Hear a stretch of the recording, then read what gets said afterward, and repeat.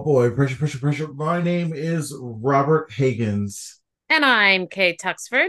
and this is episode 112 of Screenwriting from the Trenches, a podcast about the craft and expression of screenwriting in all of its forms from the perspective of writers just like you. That was my Robert Downey Jr. It impression. you know what? I see it Uh-huh. kind of. Yeah. Okay. Okay. But I feel like half of your impressions have been Robert Downey Jr. Oh, wow. Yeah. You know what? I'm not mad at it. Take it He's a take it great as a actor. compliment. He's a Yeah. great actor. He Fantastic. is. If I'm even one like 25th of the actor that Robert Downey Jr. is, that's pretty good because he's pretty amazing. I mean, he's Iron Man, so it's pretty hard to be like, no, don't compare me to Iron Man. Right. No, I just built a, The multi-billion dollar Avengers. franchise. Yeah. Okay.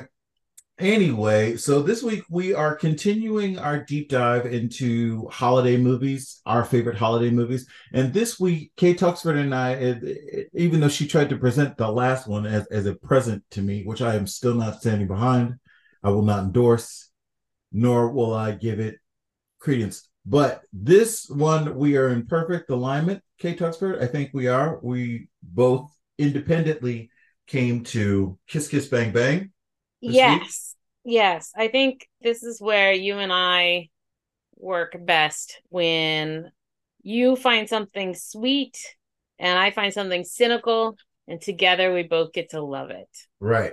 So this week we're gonna do a deep dive on Kiss Kiss Bang Bang.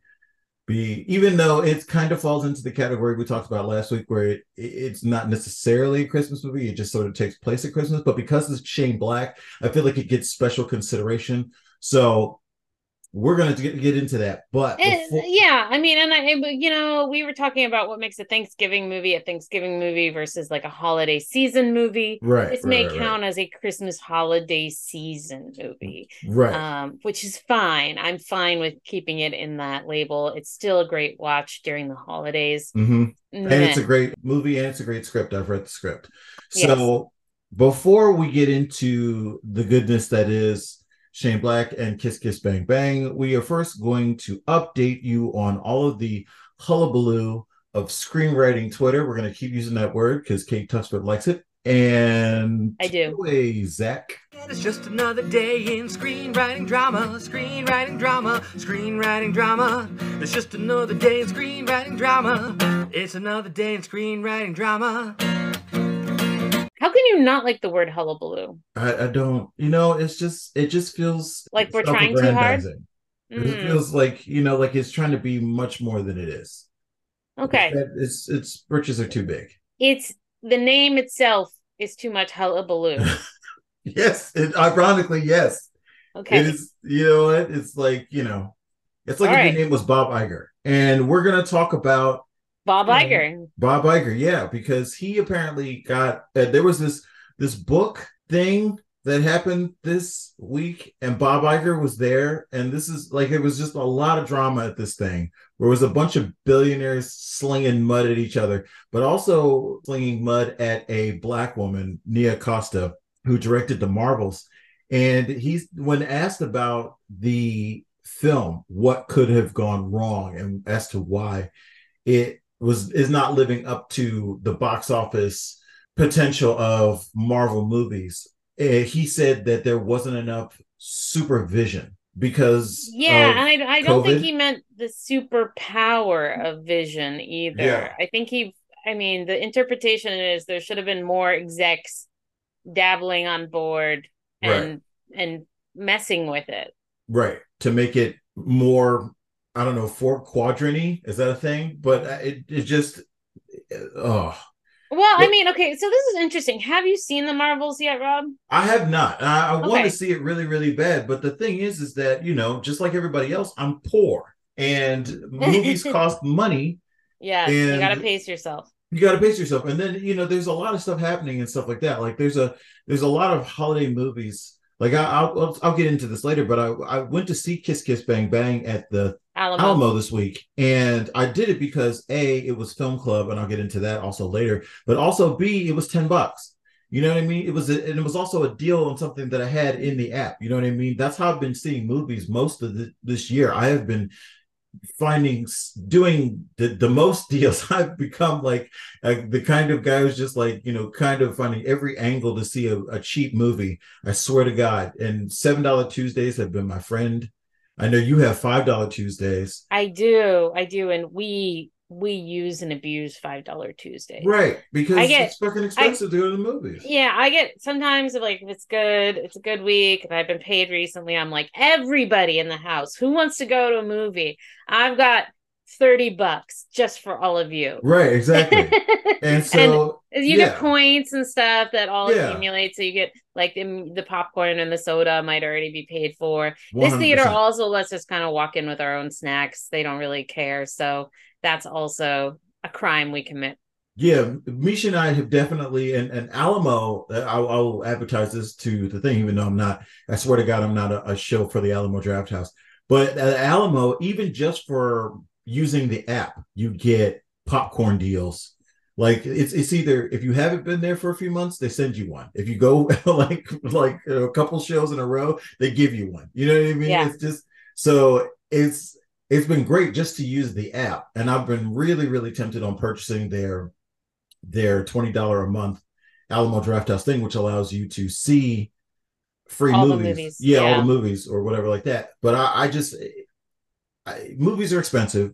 I really want to see the Marvels. I have nothing against the Marvels. I'm actually very much looking forward to it because I saw Miss Marvel and WandaVision. I've done all the homework required. And I think that's the biggest problem, is that there's so much homework required to go see the Marvels.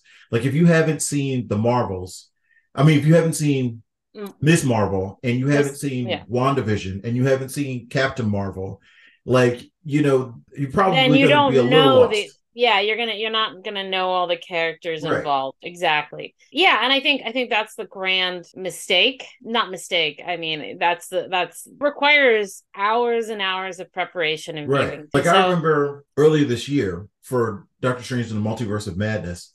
Not to go off on a complete tangent, but I remember going to thinking of the homework that was required for that movie. Like you had to have seen Doctor Strange, Infinity War, Endgame, Spider-Man, No Way Home. And not only that, but then What If? You had to see that episode of like Dark Strange from What If. And there's this whole thing that goes on that like in every universe that he never really gets together with Christine. And there's this whole thing where he keeps trying and he keeps trying and he keeps trying and he keeps trying. I'm not going to spoil the episode, but suffice to say it doesn't go very well. So the opening scene where Strange is forced to go to her wedding, where he's just able to let her go, it's heartbreaking. But there's a lot of homework required to get to that moment. For you to feel what he's feeling. Right, exactly. And so all of this stuff that's in the movie, like, is based upon that thing. And that's the way comic books have always gone. But ironically, this is the same problem that comic books face. Every once in a while, they've done too much and new people can't jump on. So they just reboot the whole universe. And it's easy to do in comic books. They just decide they're going to do it. But with like actors' schedules and all these other different things and stuff like that in the real world, that has real world kind of stuff. And I think that's just where Marvel is. And besides the fact that we were also in the middle of a double strike when this thing should have been promoted, and that didn't happen. Like, there were a lot of reasons why the Marvels didn't make money, and we just outlined most of them. So and it's interesting that none of the reasons have to do with it being women or a Black female director. Right. It has to do with the type of material and how it was promoted and how people could like join in and be a part of the joy. 100%. I saw it and I had done my homework. We watched WandaVision, we watched Ms. Marvel, which very much beloved in my house. I saw Captain Marvel in theaters when it came out. I haven't seen it since. But so I felt like when we went, we were as educated as we could be. It was very delightful. We had a great time. I would argue the character work is more fun than the plot, which does happen sometimes in Marvel movies. This is not intrinsic to like, the Marvels. And I don't know. I'd watch another one, hands down. I'm really into Ms. Marvel and like her energy and character because I think she's really great.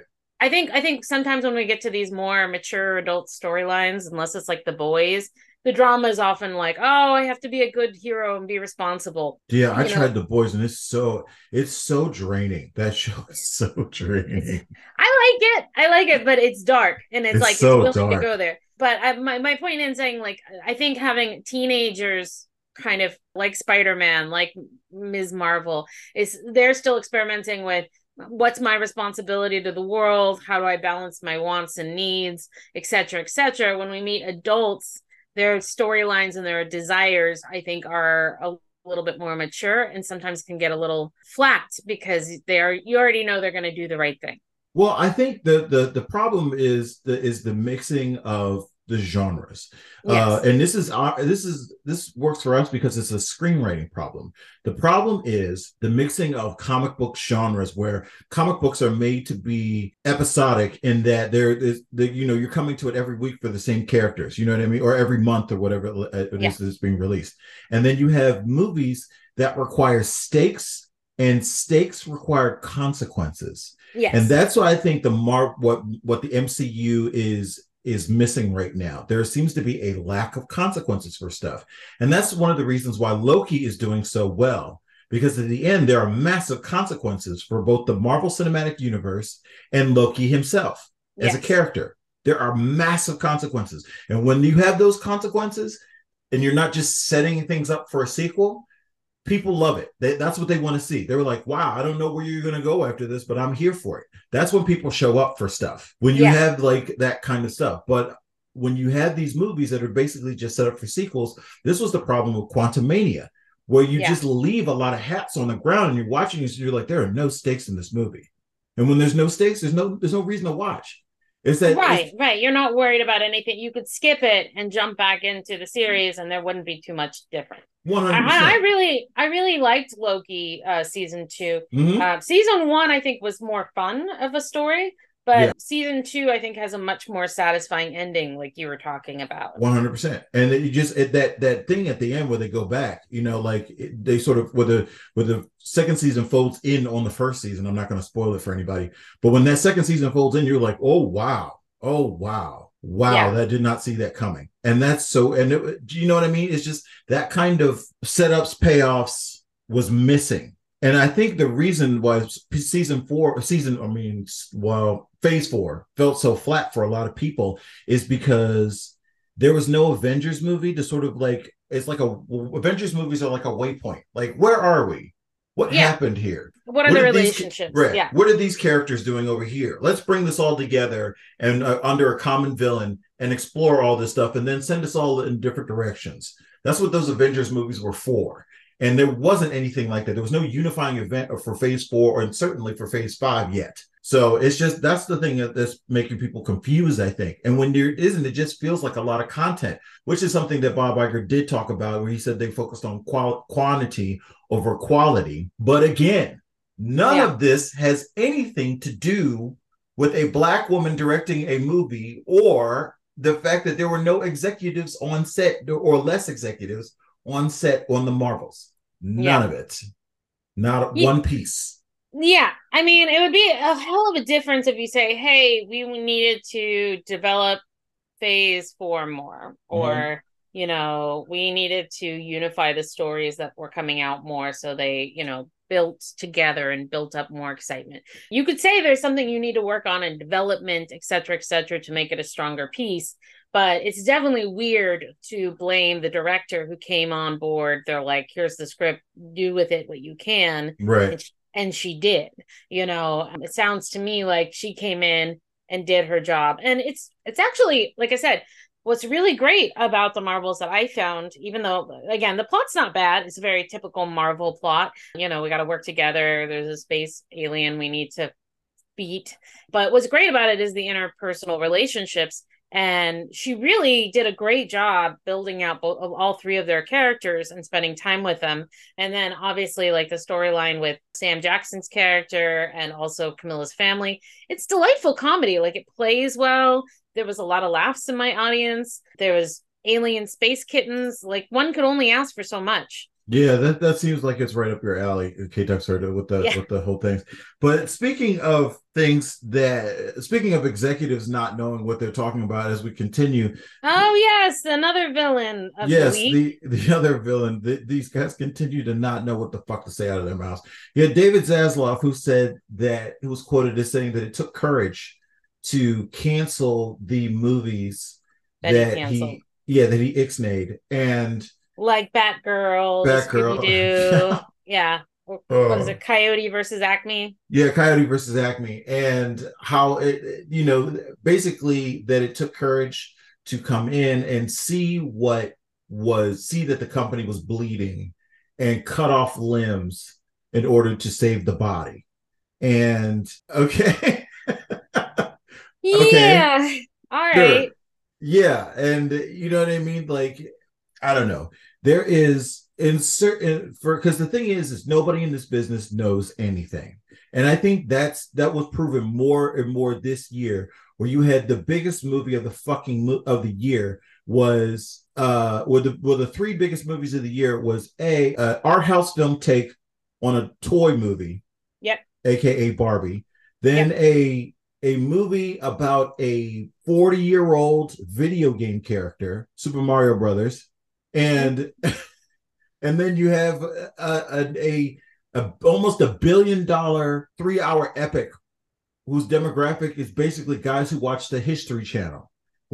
Like that, those were your top three. Yeah. And I think that's oftentimes the like you couldn't plan for it. Right. You couldn't sit there going like, oh yeah, like 30-year-olds are gonna run to go see Oppenheimer. Right. But they did.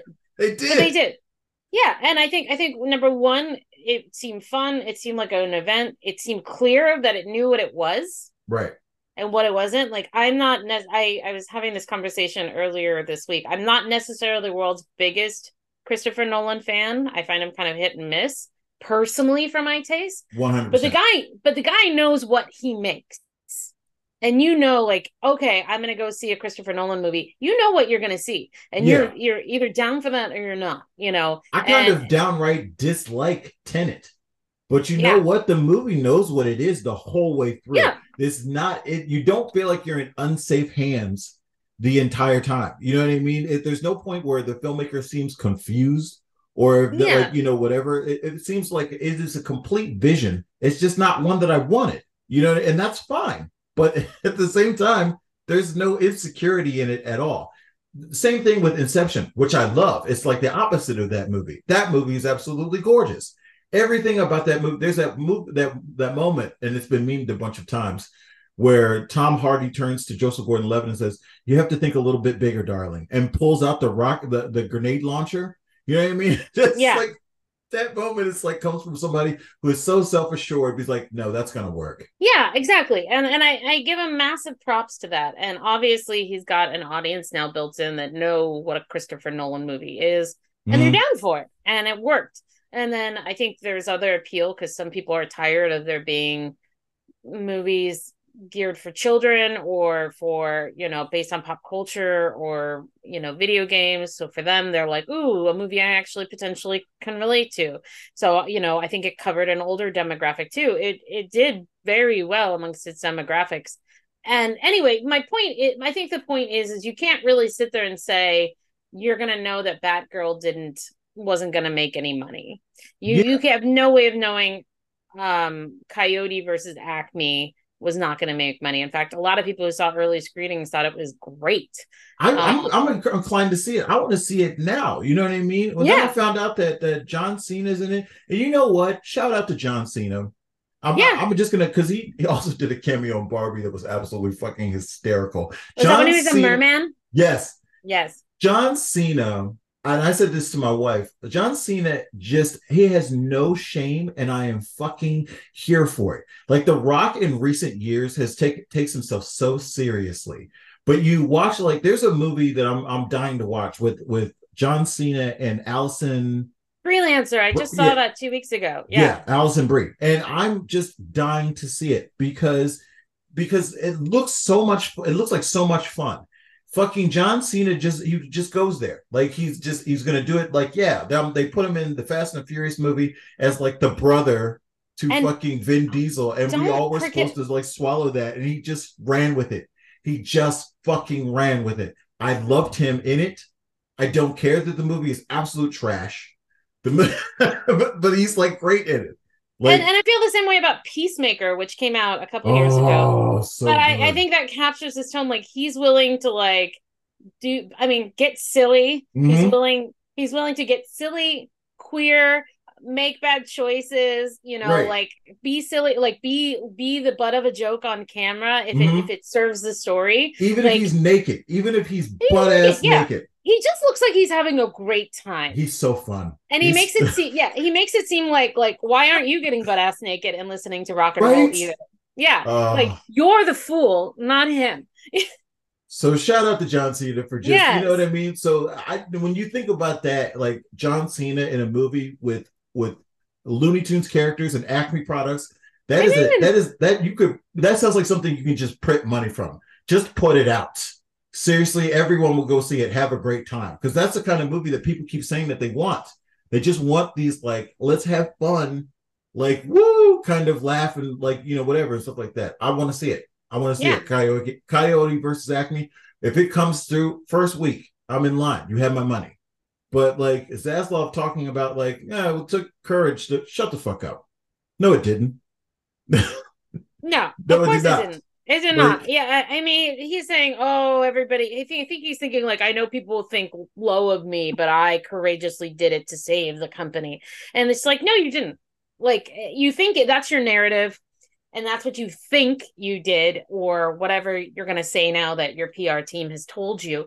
But truthfully, it would take a lot more courage to say, "Wow, these talented artists actually like did something that's interesting and unique, and we don't know how it's going to land, but fuck it, I think they should see it."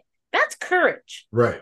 That's courage. And Kate Yeah. Tuxford, you just teed us up for our last bit of Twitter follow up, where speaking of people who are trying to rewrite their own narrative, Elon Yes. Musk was also apparently at this little event, and they were, when questioned about the advertisers and why they were leaving Twitter, he told them to fuck off. He was Yeah, like, he said he was being blackmailed uh-huh. and being controlled by losing advertising dollars, which is really just what we call the free market. Well, here's the thing, though. He's being Yeah. blackmailed to not do what? To not retweet or Support promote Nazis. anti-Semitic? Yeah. Like content, like that's what you're being blackmailed not to do. Even if it was true, let's take that at face value. You're being blackmailed not to be anti-Semitic. You know what? I support that. 100. Absolutely. I can't Absolutely. not support that. Yeah, So if and I his think advertisers was like, "Hey, as long as you're being anti-Semitic, we're not going to give you any of our advertising dollars." yeah, and Who I has think a problem with this? Show and of it's not hands. even it's not even blackmail. Disney's sitting there and they're like, we don't want to be associated with an anti-Semite. Our Right. people we have people who are working here who are Jewish. We have people who are our audiences who are Jewish. Like they don't need that ish. And and by the way, Elon Musk, we don't need you in your Twitter dying app. And I think that's the thing is Elon Musk is failing to understand, and maybe he never will, but him jumping on and making all these changes didn't make a bunch of people go, "Oh, good, I want to work with Twitter." Well, I don't know, K-Tux, but I'm going to disagree with you on that a little bit in that I think that Elon knows that the writing is on the wall, that the I app think is so. going down in flames. And he's actively trying to rewrite his narrative right now, where in the end, he'll say, I was persecuted for my free speech. Yes. For free speech, right. Twitter was a casualty of my free speech. Yes. And fuck him up the ass for that bullshit. Yeah. I just no, absolutely not, man. Like that. Oh God. And it scares me that actually could be a thing where that'll be the thing that people take away if Twitter does end in flames, and which is not unfathomable at this point. But because the thing has lost so much market value. And then and it's had a mass exodus of people. It's also lost a lot of. I mean, there's other apps out there like Blue Sky and Threads that are competitive with it. So there's no reason for people to sit on Twitter except for it was a fun place they've already been. And if you took away the fun place they like being, there's no reason you're going to keep them. Right. I don't know. It's a weird year because it used to be executives would fuck up in a Zaslav or Elon Musk kind of style. And someone would just be like, the board, like they tried to do with the guy from OpenAI. The board would just vote and be like, okay, that guy's gone. That guy's done. Yeah. But this seems not to be able to happen. We have this really weird year of people sticking behind their masters. In OpenAI's case, that probably was a good thing, especially since Microsoft stepped in and there was a bunch of that kind of stuff, and then the employees stepped in. So it seemed like, at least in that respect, that was a good idea. But in the case of like David Zaslav, what has he really done for besides the fact that he cut a bunch of stuff? That's great, but he also didn't make any money, and he caused, by his own admission, he caused a bunch of lost revenue by elongating the strike. Yeah, double strike. I think that's, at the end of the day, I think there's a lot more ego on the line than actually good business. Because if you're going to sit there and go, okay, I want a good quarter, starting with the strike, which, by the way, you give in to all the demands in 6 months. So the only thing you're losing is 6 months of revenue. And so you sit there and going, well, if these were all reasonable demands to begin with, you could have been the first to break away from the EMPTP, got back to filming, and you could have brought everyone else to the table. 100%. They could have been the people who got Hollywood working again. And everyone, instead of running away from Warner Brothers and not taking meetings because they keep canceling projects, everyone could have been flocking to them because they supported the arts and artists. Yeah, and they got them back to work when people have been dying to work. Right. They literally went in the opposite direction. So the only one who came out of the strike who was a hero was A24, where they signed all these temporary agreements to the thing so that people could get back to work. Those were the only movies right. And those were the only people who were working during the strike, because they signed all the temporary agreements for the Writers Guild, and they were just like, hey, afterwards we're going to abide by the contracts, and so people could work. And for me, it was just, and then Zaslav did it so badly that he literally came out where at the end of the strike, people were cutting meetings with Warner Brothers. Literally, creative talent was leaving because it was known as an artist unfriendly place. And I just, when you get labeled like that, when you have like a public thing like that, where it's literally a part of the sphere where people are talking about it, this is no longer an artist friendly place. And then one of those projects or something like that they didn't get is going to go out and be a big stinking hit. I hope so. And somebody's going to turn around and be like, we had that. Yeah. And you fucked it up. You know what I mean? I think whoever grabs Coyote versus Acme is going to be like I hope that thing makes $2 billion. I hope it does too, because it's a classic. It's 4-quadrant. Everybody, our parents have seen, Looney Tunes, so they can go and reminisce. You can take kids. It's probably fun. I saw the music, the composer, and he was doing this choral where all the singers were singing Meep Meep, like the Roadrunner.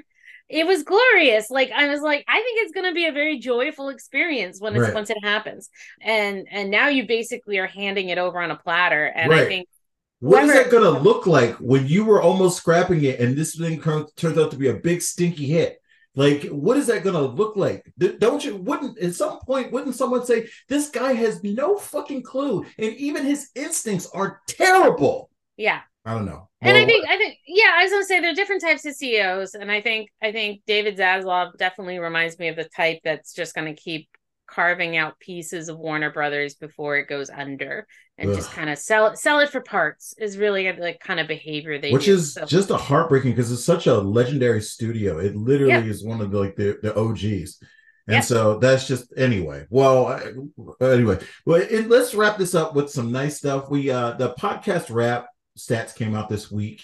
Yes. And I talked about this a little bit on Twitter before we came on, but Megan Reese came on and she was part of our biggest episode. Pitching was our biggest episode. And we had Meg on to talk about her script. And it just apparently that episode was listened to 291% more than any other episode this year. So wow. Well, thank you, Meg. Yeah.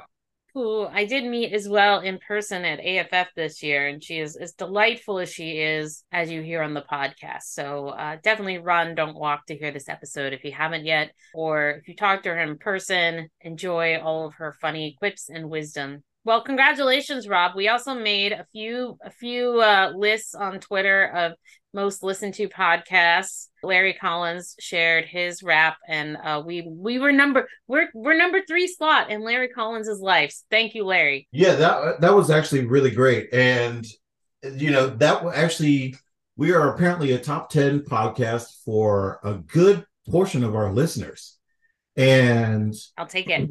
And yeah, and that I'll 100% I'll take it. But the two people who are above us, the second one right above us was Meg LaFauve and Laurie McKenna. Yeah. So I'm like, if I'm right behind them, sure. I guess we're doing okay. Yeah. Like, you know what I mean? So I'll take it. Thanks, guys. Well, we really appreciate you guys out there sharing the podcast. There was also another stat that you guys are out there sharing the podcast, that you're telling people about us, that you're giving out direct links, and that helps so much. We've been able to partner with a lot of great people this year, and I hope to do more partnerships in the future, because I want to keep giving you guys free shit. I just sent out our stuff from Impossible Kingdom a little while ago, and I believe Amy and JD have gotten their stuff. They got some Vomit Draft stuff. I sent them both a Vomit Draft and a Plotfold screenwriting map. And nice. So, and then Kate Tuxford also got one as well.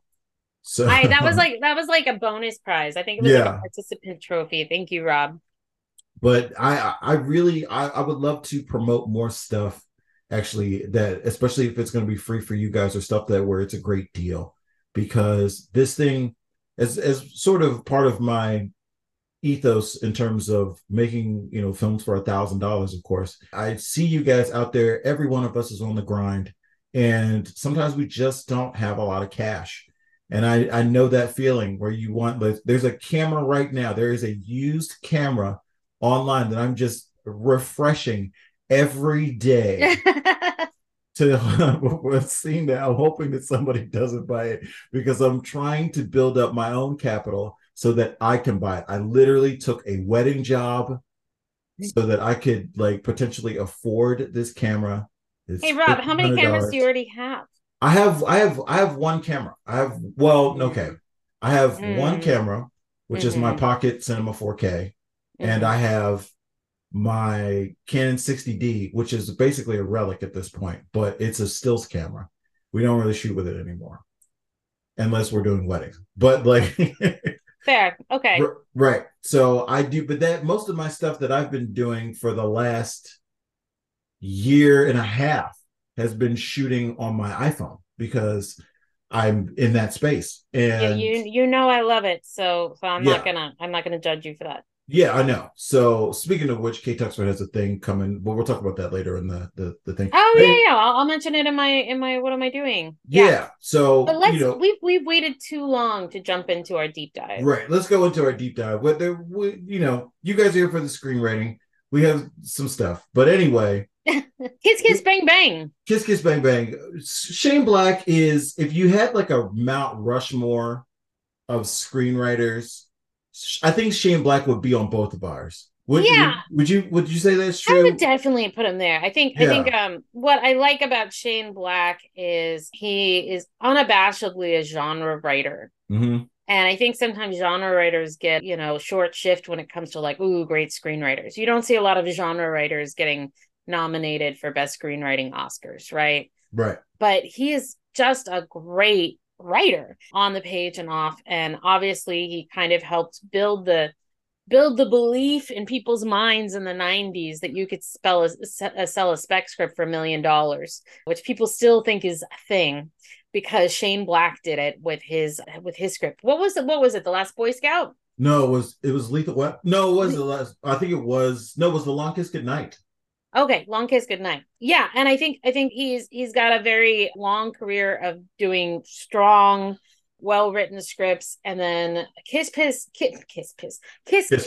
Bang. Yeah, Kiss Bang Bang is his directing Kiss debut. is a totally different movie, but let's not go there. Yeah, I was gonna say that's probably on like Pornhub, not on IMDb. Yeah. Wow. Okay. Yeah. No, you're right. I'm not gonna Google that. Don't Google anything, man. Don't do it. No. Rule 34. Sorry. Yeah. Just a giant error that comes up. It's like Rule 34. Let's talk about Shane Black. No, I think so. I think that's lovely that like he went from being a solid screenwriter in the 90s where people really liked his work to he went to directing. Kiss Kiss Bang Bang was his first.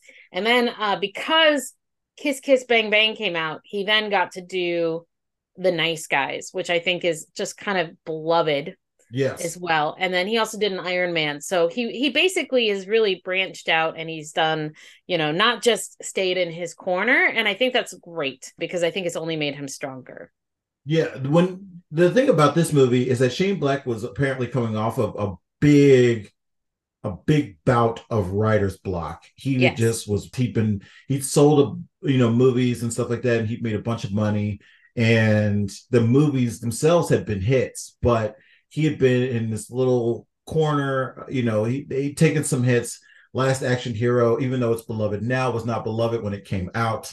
And there's some other stuff that just did not perform as well. The Long Kiss Goodnight did not perform well. It did not, even though that is also a fucking classic, and we'll get into that a little later. But anyway, the taking some hits, and he still had that kind of like, Hollywood loves to do that thing where like they built you up into this thing and then they're like, oh, you're not as good as you thought you were. And it's like, who was writing this narrative? It wasn't me. Like, you know what I mean? Yeah, and I think also it's a big misnomer. Like sometimes material can be great and it doesn't land for a lot of reasons, not because the story is not good or the execution of it is, but they were, I think what they did is, Shane Black had all these great hits in the 90s, so he should just keep doing that, ad infant, item, and it should be fine. And I think really when it came down to it, they were just hoping to like print money, just like they had printed money off of him before. Well, this movie was also not a hit, which is crazy to me. I think I read that the movie only played in 169 theaters. Yeah, I mean, that's insane. So I think that's part of it as well, is if I think this went out bigger, I think he would have given Rian Johnson a run for his money with his whodunits. Yes, because that and Brick came about basically at the same time. Yeah, and oh my God, a good time to be a filmmaker and holy have Brick shit. And Kiss Kiss Bang Bang Bang Bang Bang Bang. Oh my God, here's another one. Kiss Piss and Kiss Kiss Gang Bang. I love this movie and I'm struggling. Wow. Kiss Kiss Bang Bang. It used to have a different title, Rule but 34. Rule 34. Oh my, don't even. I don't want to see that video. I want to watch Kiss Kiss Bang Bang. So yeah, we have this movie. So it didn't hit, which is crazy to me. But you also have to think about Robert Downey Jr. was in the Doghouse, and this was the movie that, this was the movie that ironically got him Iron Man. He was not considered a safe bet by Hollywood at this point. Yes, Shane Black went out and he struggled with this. He was struggling with the script. And he went to his mentor, and his mentor was like, you got to cut all this other crap except for the love story and this murder mystery thing. Like, that's working for you. He just loved the love story. He was like, you keep the love story and cut everything else. Right. Cut everything else. And then he added the murder mystery. And then it started to work. Yes. And he read a lot of Raymond Chandler. And that's why if you look at it's credited in the credits too, but it's like every one of the chapters of the script in the movie are titles of Raymond Chandler novels. So, yeah, and little fun fact, I've never been, but I've had friends who have gone. Shane Black does have like a house in LA, and like they do like watch parties and parties there are pretty epic. And he has a giant library full of pulp novels, detective pulp novels. He loves them. And so I think he definitely kind of went into that hardcore for this. Yes, and fun fact, if you watch the movie, that house at the beginning of the movie where they're having the party, that's Yeah. Shane Black's house. Yes. That's what I imagine all of his parties look like. Yeah. So he's literally like writing what he knows. You know what I mean? Like, that's so funny to me. And so you have this movie is what I really love about it is that it has so many setups and payoffs, which is what he's known for. But they're so unexpected in different ways, and they're Shane Black is, if you want to like a god of setups and payoffs, there isn't really one bigger than Shane Black. He just literally, the scene where Robert Downey Jr.'s character gets the shit beat out of him, and like he comes off tough talking, like trying to keep this guy from molesting Michelle Monaghan's character, Harmony. Yeah. And then he talks this big game, and we think, because it's Robert Downey Jr., he's the star, he's gonna kick this guy's ass. And the next thing you know, you see him outside on the lawn just getting his ass kicked. Yes. And totally. It's so different from Brick, where Joseph Gordon-Levitt just like is like wails on people, and you're like, where did that come from? And you with Robert Downey, you're like, oh, he's his character probably can like do a good hook or something. No, he has no skills. He's all talk, and he takes a beating, and that makes us actually like him more. Right, exactly. And that's one of the things that I really sort of I think that I love about it the most is the idea of the non-hyper masculine detective, sort of the opposite of a Jack Reacher type character. You know what I mean? I feel like so much of our generation, our heroes are built on these giant, stoic, super hyper masculine characters that are solving the mystery simply by barreling through the problem. Yes, I have a friend who says he solves the problem by punching. Right, exactly. There's a problem in his way. He's like, I'm gonna barrel right through it, and just like the bad guys are just like, we have to stop this guy because he's interrupting our things, because he's just this unstoppable force. You know what I mean? Just bullets, explosions. None of these things matter. He's just gonna punch his way through the problem till he gets to the thing. And you're right. Even Joseph Gordon-Levitt, who's skinny as a rail, just punches his way through like most of the thing. He's thinking of it. He's thinking too, but at the same time, there's several fight scenes in Brick. Yeah. And I think it works against type, because you're like, oh, this guy's going to get his ass kicked, and then he doesn't, which works well for Brick. And it just shows you don't know. If you know your body and how to fight, you can probably kick some ass. I think that's good. I wanted to do like a quick synopsis if anybody hasn't seen this, just what it's about. It starts out with Harold, which is Robert Downey Jr.'s character, botching a robbery at a toy store during Christmas time with his partner. And when he and his partner are on the run, he winds up, I think his partner gets shot, if I recall. Yeah, he gets shot. The partner gets shot, and he gets shot through the partner. Yes. So, but he makes it into a room to hide from the police, and it's a casting call for a movie, and he gets pulled in to read for a part of the movie about a guy who just lost his partner, and he just doesn't know what's happening, but starts wailing because he just lost his partner, and they decide he's this really serious method actor and bring him to LA for more tests. And I think it's a great opening hook, because you already understand, like, this is silly, right? It's so LA, you know what I mean? It's so LA, it's so silly.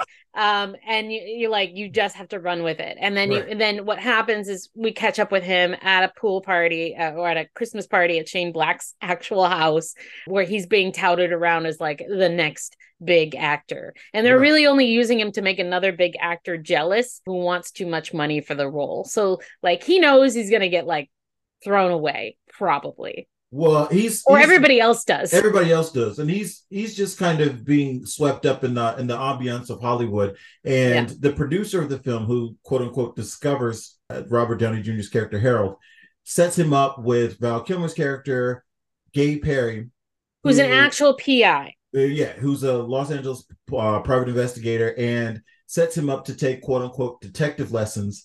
And what's it's supposed to be just a routine surveillance gig turns into a complete clusterfuck of violence and gun shoot and gunplay and dead bodies that appear and disappear at will. Yeah, and I think it's fun. It's kind of like if you went on a ride along with the police, and that night happens to be like the biggest high speed chase of the century, and you just happen to be there. So like that's the fun part of Robert Downey Jr. characters. He just has to be there, and and Gay Perry, and by the way, Gay Perry is called Gay Perry. It's his name throughout. And I love it. We'll talk about that later. But so he's kind of treated like as the kid he's stuck babysitting, but he does manage to pull his own weight sometime and put things together. And the other thing, the kind of like the extra mystery is not only did they go on this stakeout where they find this body and like getting dumped in the river, in the water, in the back of a trunk. But his longtime crush back from like his hometown is there in LA trying to make it as an actress. She thinks he's a real detective and wants his help on a case of finding her missing sister. So now he's playing detective. He's running from bad guys who actually were part of the stakeout that saw him. And now he's also trying to impress the girl he still really loves by trying to solve her sister case. And they dovetail together. Right. And I won't tell you how. There's a scene where Robert Downey Jr. I'll put a link to the scene in the show notes because I found it online, and it's one of my favorite kind of like meet cute kind of scenes. There's a scene at a bar where Robert Downey Jr.'s character Harry meets up with Michelle Monaghan's character Harmony, and that's the girl that got away all those years ago. And they have this scene, this bantery scene, where there's so many setups and payoffs but dialogue based and just wonderful chemistry between two actors. And I'm gonna set it up for you guys because it is something that you should study. As screenwriters, a lot of times you are going to be forced, especially if you're doing paid jobs for other producers, where they're like, we can't afford these scenes. These scenes that we have written that were greenlit when the script was greenlit, we now no longer have the money for this. You've got to condense all of that kind of character development or the kind of character chemistry where you had maybe 2 or 3 scenes to get characters to like each other. You've now got to condense it to this one scene. And the scene can only be like 2 or 3 minutes long.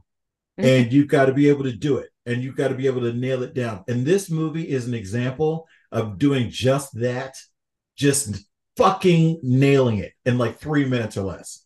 It's just insane. And you have this dialogue that just goes for it. And I would think any kind of actor would just like look at this and be like, we get to say this? Yes. Like, I get to do this. Yes. I get to do this? Holy shit. And like I'm gonna link it in the show notes just because like this is your bar. This is like, I know a lot of us are not gonna be able to get up to that thing, myself included, but like holy shit, that is the bar. That's where you gotta be.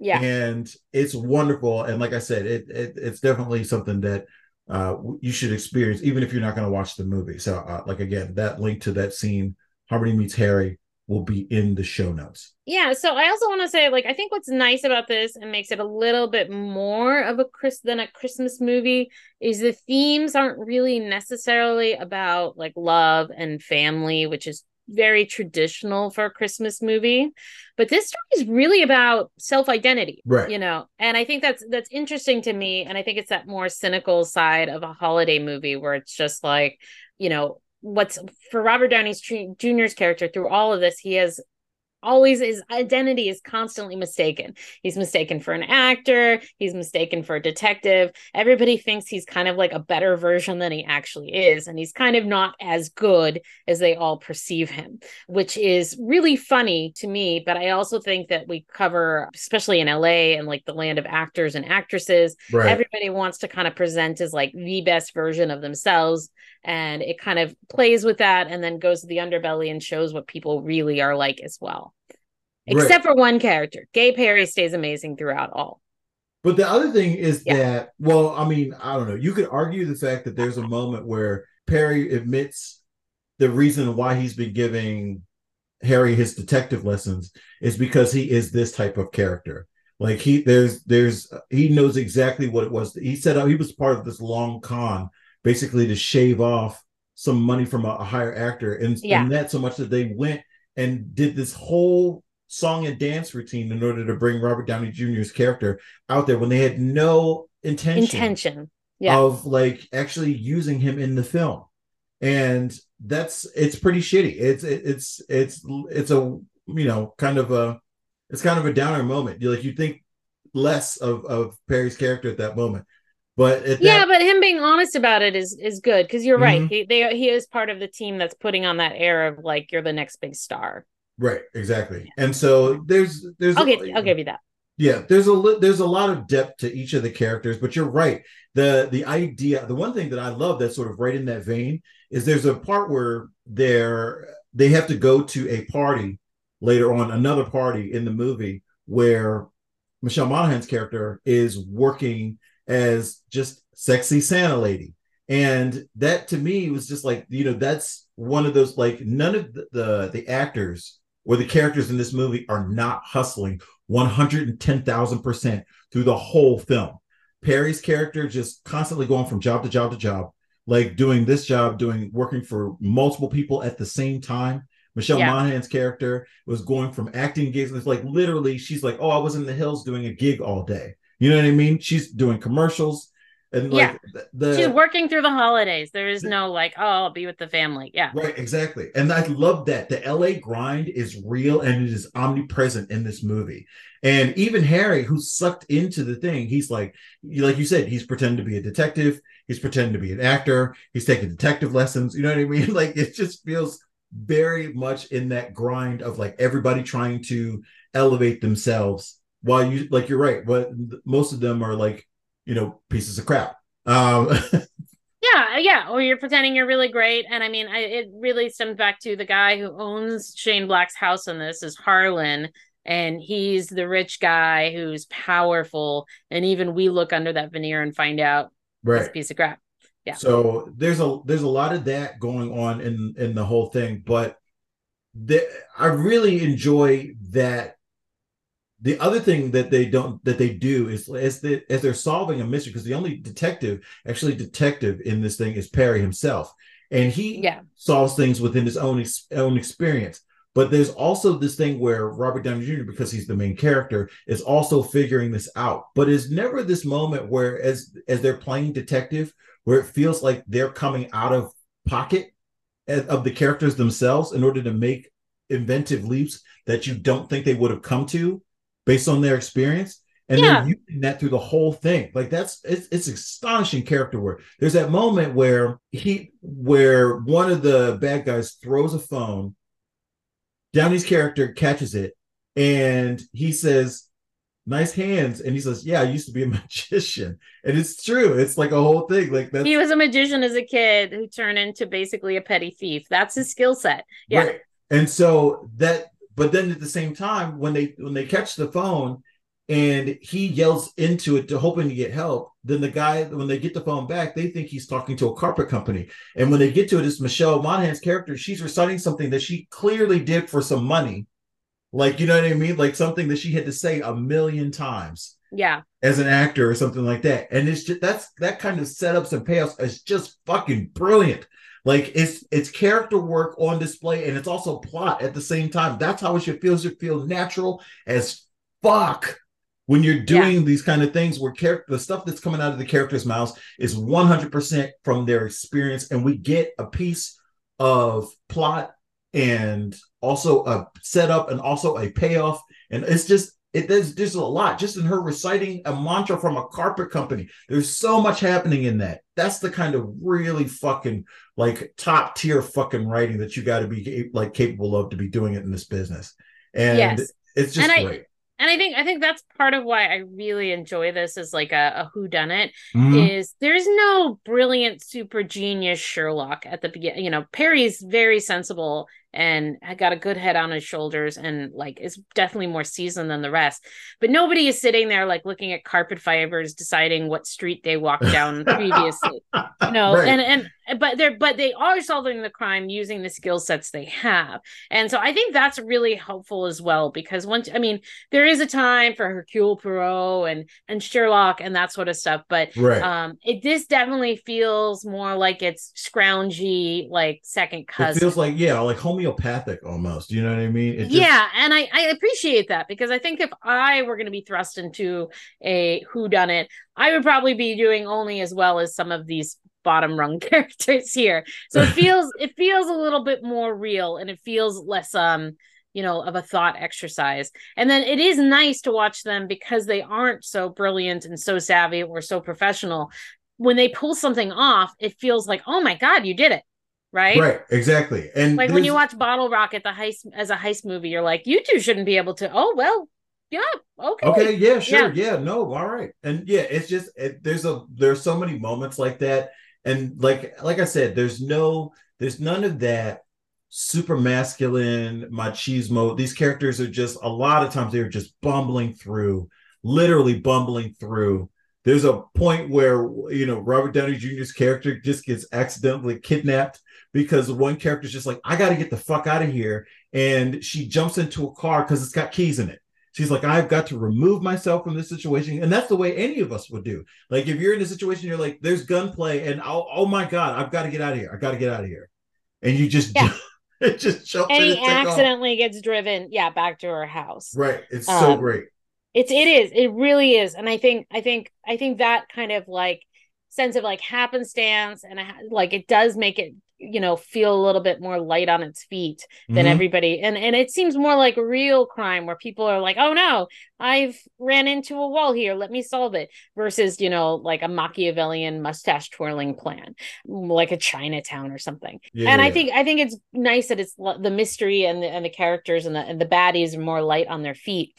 The other thing I wanted to talk about is Gay Perry. I love Gay Perry so much. Yeah. Val And Kilmer's killing it in everybody this does. movie. Val Kilmer killed it. And I think what, you know, the nice thing is Shane Black wrote, he knew exactly what he was doing when he wrote Gay Perry. He said, I want to have a gay character be the most competent, badass, cool PI ever. And if you want to ask, like, who's the most masculine in the story, it's Gay Perry. Right. It's really, really funny.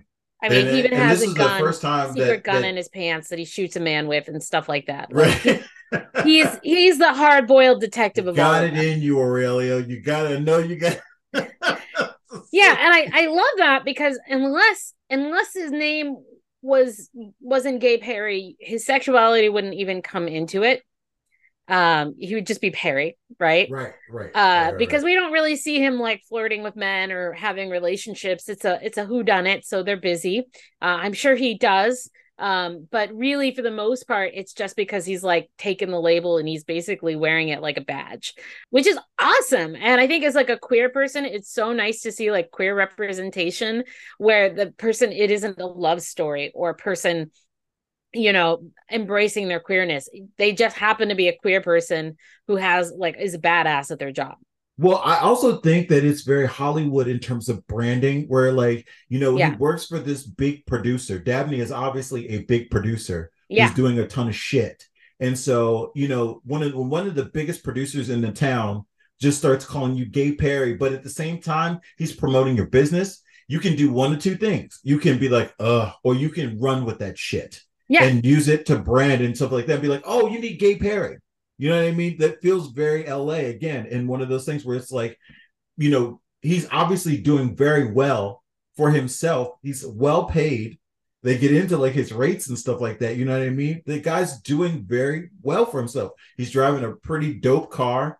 You know what I mean? He's out there just, he's making his way in the thing, and like, you know, like there's a moment where he's talking with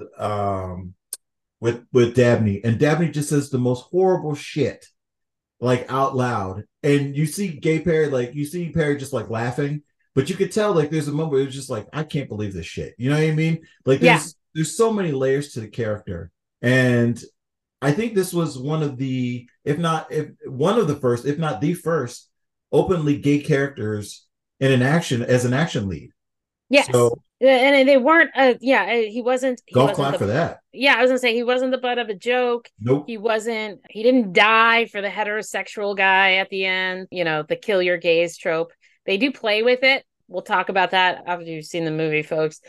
And then also we have this straight guy, which is Harold, and gay Perry bromance that blooms, and it's like you want them to be best friends forever, even though probably Harold will drive gay Perry crazy a little bit. But still, they have this really wonderful relationship, and their banter, and they're like what they think about, and they're kind of a good yin and yang, because gay Perry's a little bit more of a planner. He's more thoughtful and like what he's going to do and why he's going to do it. And Robert Downey Jr. being a petty criminal with no PI experience, he just runs, he has all the impulse. Right. He's all instinct. And, sometimes they're really great.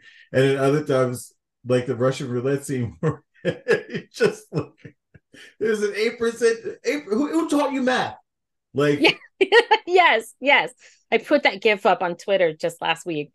Yeah, exactly. Where they're like, I don't trust you. I can't believe what's coming out of your mouth. Think about it again, and they do get each other into trouble. It's like, oh, there's the scene with the woman in the car that they break out of the trunk. Well, they shot open the trunk, and they actually shot her as well. She was already dead, but they don't want to then report it to the police because their bullet is in this girl that they didn't know was in the trunk. And so it's stuff like that where, they end up creating some of their own problems, and then they end up creating their own solutions. So it makes them kind of feel like this dynamic duo where you're like, I'll just watch them do whatever. Right. It's really great. And this is really just a masterclass in setups and payoffs. Yes. It really is, guys. If you get a chance to read the script, and I'll try to put, just like last week, I put up a link to the holiday script. If I can find a link to this, I'll put it up to it. I think there's also, you can buy the official version. So if there's an official version, I will also put up that link, because I feel like this is one of the ones that you want to like have on your shelf. I certainly do. And so it's wonderful writing in terms of setups and payoffs. Like you can learn so much just from watching this movie, and literally the turns on a dime of expectation versus reality is just absolutely great. Not to mention that you have top tier dialogue between. Listen to it. It is just like oral sex. Oral, yeah. AUR, not OAORA. No. If a film could do that, I think it would make a lot of money. Rule 34. Stop it. Stop it. This whole podcast. Sorry. It must be Christ. The spirit of Christmas. Oh Lord. Inside of me. Anyway, speaking of this, so I think what's fun is that this is half rom-com, half murder mystery. So the other thing that's fun to do is just kind of track what's going on with Harold and Harmony, because their entire relationship and how they knew each other, how they're knowing each other now, and how it breaks down, and how they've come to both understand each other a little bit better by the end of the story is fantastic. It is a full relationship evolution without even knowing it. I don't, and like the fact that he put in this murder mystery to like build up the plot is fantastic. Yeah, he always wanted it to be half rom-com. Yeah, there's so much development in terms of those two characters of Harry and Harmony, and literally just I don't know how he does it either. It keeps up the rom-com aspect of, but even more so, better so than a lot of rom-coms do. There's a lot of work that is done to those characters in terms of how they relate to each other and how their relationship progresses, and how they eventually, when they finally open up to each other, it feels so earned And as you watch these characters just like coming to sort of like conclusions about themselves and conclusions about each other, and everything about this movie just feels earned. It checks for me. I feel like in terms of a movie and the things that I like and the things that I want to see in a film, it just checks every box. Yeah. It's weird, it's funny, it's noir, it's a rom-com, it's a detective story. There's queer representation, there's a strong female lead. The characters are well written and on point. The setups and payoffs and setups and payoffs and setups and payoffs. And it's just and it's shot well. Yeah. What What else do you want? Yeah. This is literally a perfect film for me anyway. It's one of those things. And the fact that, and this goes back to what we were talking about earlier. This movie was made for $15 million and the studio didn't want it. But because Joe Silver, the producer, put up most of the budget himself, if not, I think the entire budget. It was agreement done with the studio to Bob Iger's point, so that they wouldn't have executives on set except Joe Silver. He was the only one, and so this movie was made with love. And then when the studio saw it, they thought they had a hit, but even still, they only released it in 169 theaters, and that is insane to me. Like this is what I want to talk about, because I was at the Alamo. I was literally in a theater watching it the other night. It was packed. It was a Wednesday night. It was in the middle of the fucking week. And you have a Wednesday night. This movie is 18 years old to a packed house in Northern Virginia. And I was going to say, you're not even in LA. Right. Yeah. Northern Virginia, it's a packed house. And you have these people who everyone came and sat down and paid it. There were people eating food and everything and drinking and everything and having a great time. The audience for this movie was absolutely great. People were laughing. People were crying. It was a whole thing. They just enjoyed themselves. And then afterwards, people stayed to talk about it, mostly because the Alamo Drafthouse does a thing called Film Club. And you have it was a great audience for that. But even still, the fact that you had that an 18-year-old movie like this, and there were a lot of newbies in the audience who were being dragged there by people who had seen the film. And you had these people who were just watching it and enjoying the shit out of it. And that's how good this movie is. It's just it's a classic. It really is. It's a holiday classic.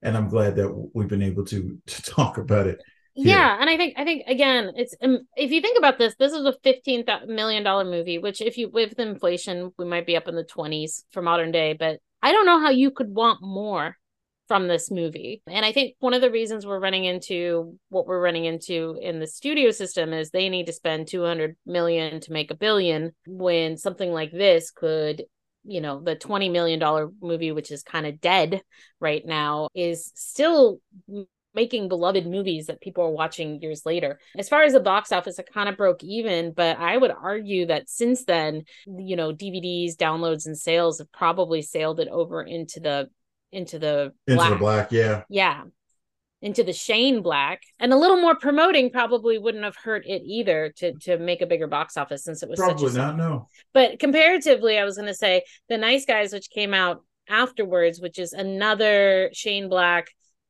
detective noir in LA, 2016. They gave him a bigger budget. They gave him 50 million. And it did much higher, also went in the black. So it didn't necessarily score massive profits just in box office, but it's not bad. So I think what maybe they're kind of doing is, they're kind of cutting it off at the limbs, like Zaslav is doing, instead of embracing it for the weird thing that it is. Right. 100%. In general, that's just my soapbox. In general, we see happening. But either way, I'm so glad it still lives on and people love it. Right. So sort of in conclusion for our deep dive into, Kiss Kiss Bang Bang, please go see it. Please read the script. Hopefully I will be able to get all of those assets to you. I'll be able to get you the assets for the screenplay. I'm very confident that it should be in the show notes. And watch the scene where Harmony meets Harry. That's great stuff. And just discover this movie, discover the goodness of it, and share it to people, share it to all the things. Because this is one of those things I feel like as screenwriters that we should all this kind of makeup should be in our repertoire. It should be in your brain. Like, one of those movies that you need to like metastasize into your consciousness, like I Michael don't know if Clayton. metastasize is the right word for No, it this. is. It definitely is. I think you mean not metastasize. Where's the one where you absorb it? You're talking about osmosis? Yeah, you need to acquire through osmosis. You need to absorb it. I don't know. Yeah, you're probably right.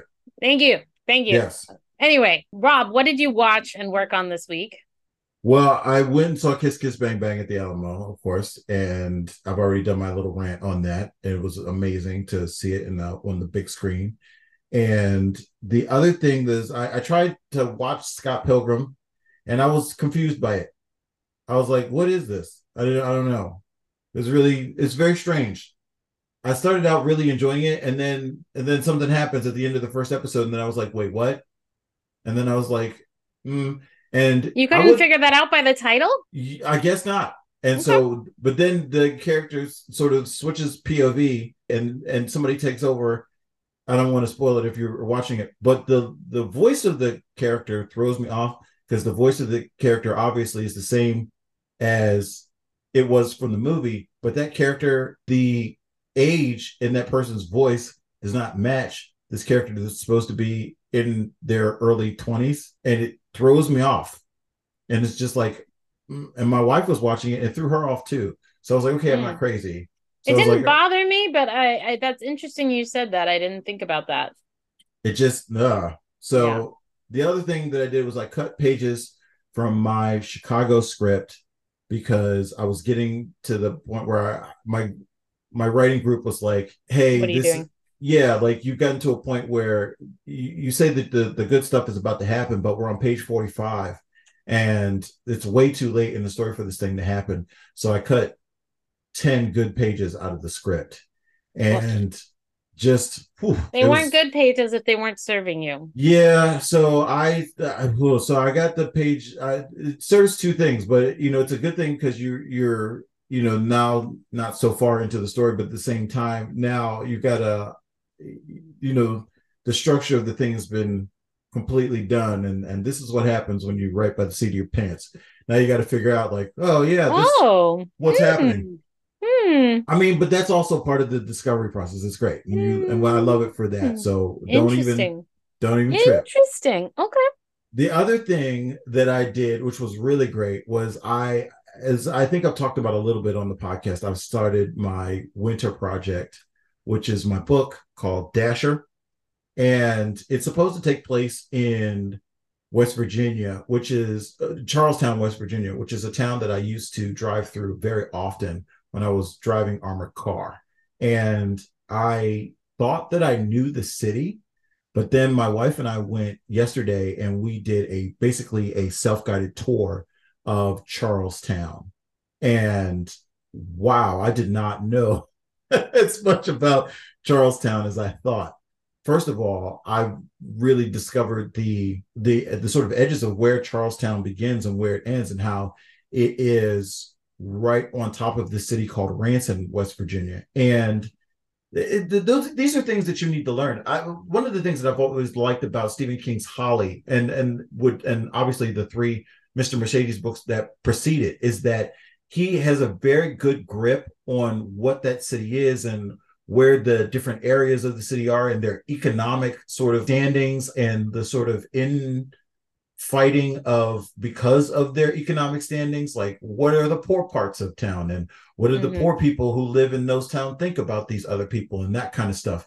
And I believe I'm pretty sure it's a real city, but anyway, like the area is real. And so the fact that he knows it, but even though it doesn't take place in his go-to, which is Maine, and it's really, really great. And it's always sort of like been something that I've wanted to live up to in my own writing. And so as I'm doing a story about a person who is a DoorDash driver in an area of which I do not live, of which I've only visited, I was really glad that I spent time getting to know the area and indeed like looking into like various apps yesterday and figuring out what is the actual dashing area of broken up into Yeah, what kind of what places actually do, encompass the areas of Charlestown, which is it is a dashing area, but there's always surrounding cities. And I had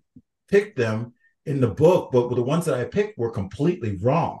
And I had no idea that the dashing area actually goes in the opposite direction back towards Maryland. And so I had no idea. It was just one of those things, but it actually makes sense for if you look in the app.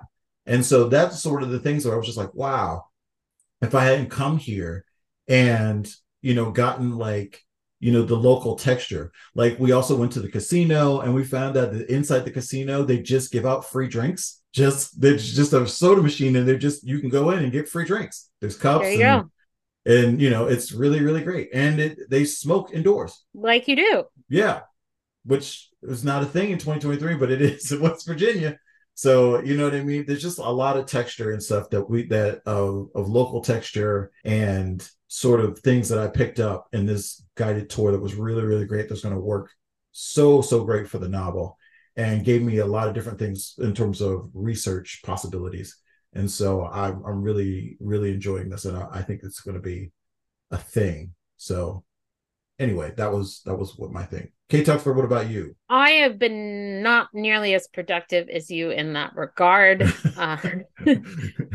But I'm impressed by you. So I don't know if I mentioned it last week. Remind me. But my partner, Ben, is in the hospital, had an open heart surgery. Okay. And so I'm spending a lot of time just going between work here and going to the hospital just to hang with him because I don't know if you guys have had a long stay at a hospital, but it's very boring.